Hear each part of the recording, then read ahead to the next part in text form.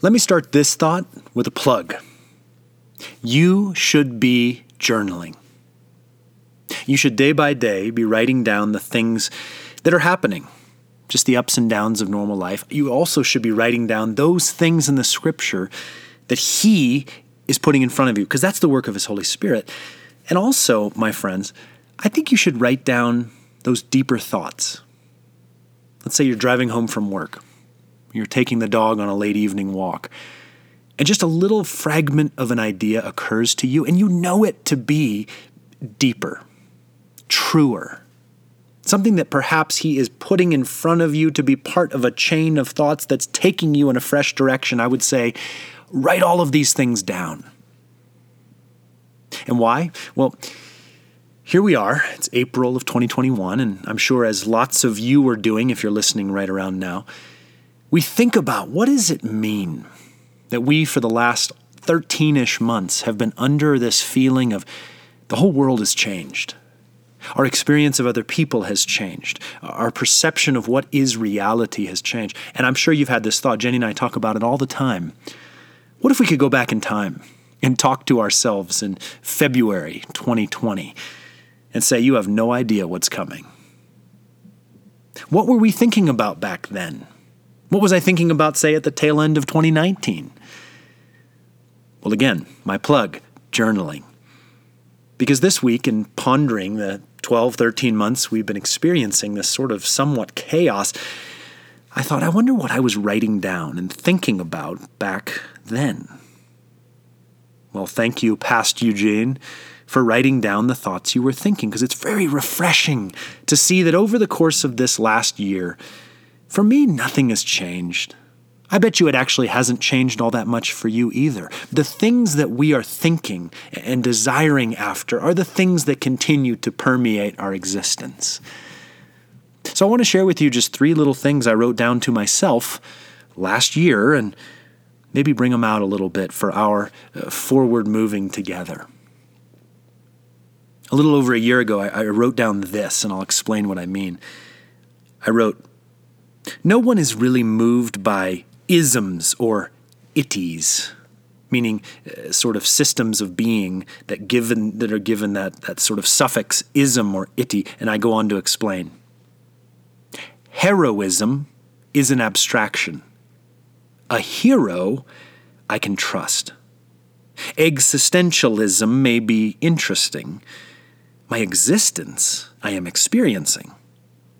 Universality is a nice-sounding word. My breath is taken away by the immensity of the universe. Christianity will always be a system, but the Christ, Jesus, is my friend. Friends, if you listen to the podcast at all, you know these are some of my passion thoughts. The idea that any move into system, into sort of a formalism around these concepts of knowing Jesus, being filled with the Holy Spirit, always tends toward the flesh, always tends toward, frankly, judgment, hierarchicalism, all kinds of false constructs that layer themselves, accretions, upon that wonderful bearded man from Nazareth who wants to just walk into your day-to-day and say, follow me. Well, that's what I was thinking about a year ago. And in fact, I went on to write this. I wrote, most Christianity is just hearsay. I'm interested in meeting spies who have seen the Promised Land.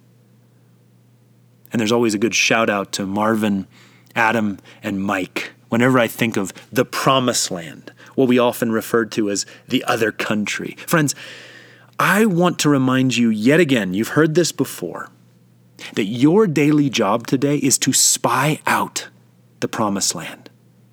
Just like those spies back in the beginning of that journey out toward the Promised Land who got to go, the 12, and got to see those bunches of grapes, got to see those seeming giants, got to see those cities.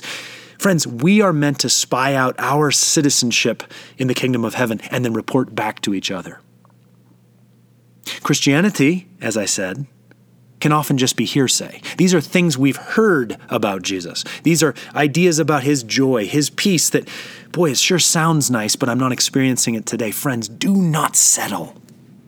Spy out your inheritance. Learn something, one thing today of Jesus that you can transmit to another to encourage his or her heart in Jesus.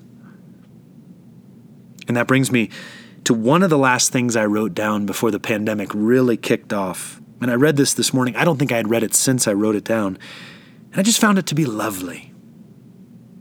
I wrote down, idealism is like a mirage. The further one travels with it, the further out it seems to remain. But Jesus, right now, is the oasis right in front of us. Everywhere else stretches the desert. Friends, I think that our world is permeated with idealisms, sort of utopianism, of if only we could just change ourselves, our culture, our politics, change the way that we transmit money back and forth. There are so many idealisms in this world today that are unhelpful because they run counter to human nature in a way that doesn't actually change human nature and then wonders why they collapse to the ground. Idealism is a mirage. But again, every single day, by his Holy Spirit, there is a wonderful man who came down out of the Galilee and who would actually abide with you today as you're abiding in him in such a way that he is the oasis.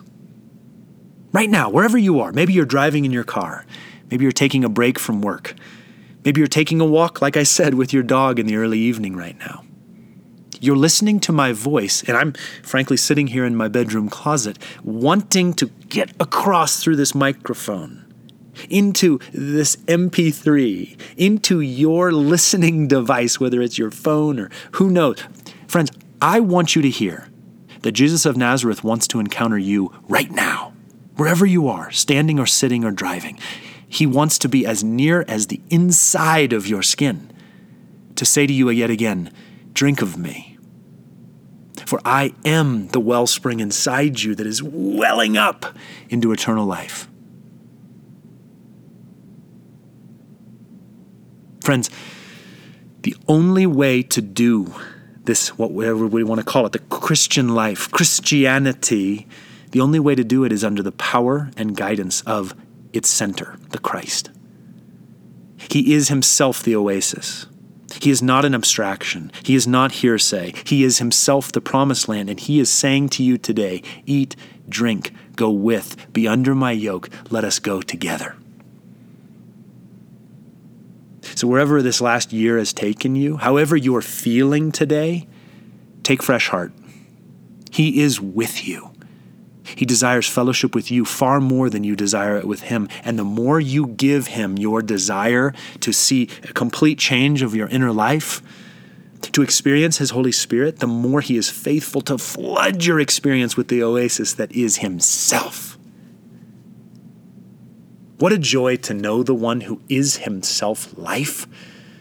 And what a joy to give our life, however we find it today, however we've been journaling and writing and learning of it, to give it to him and to see it become a whole new creation. What a gift it is to know Jesus. Let's go enjoy him today.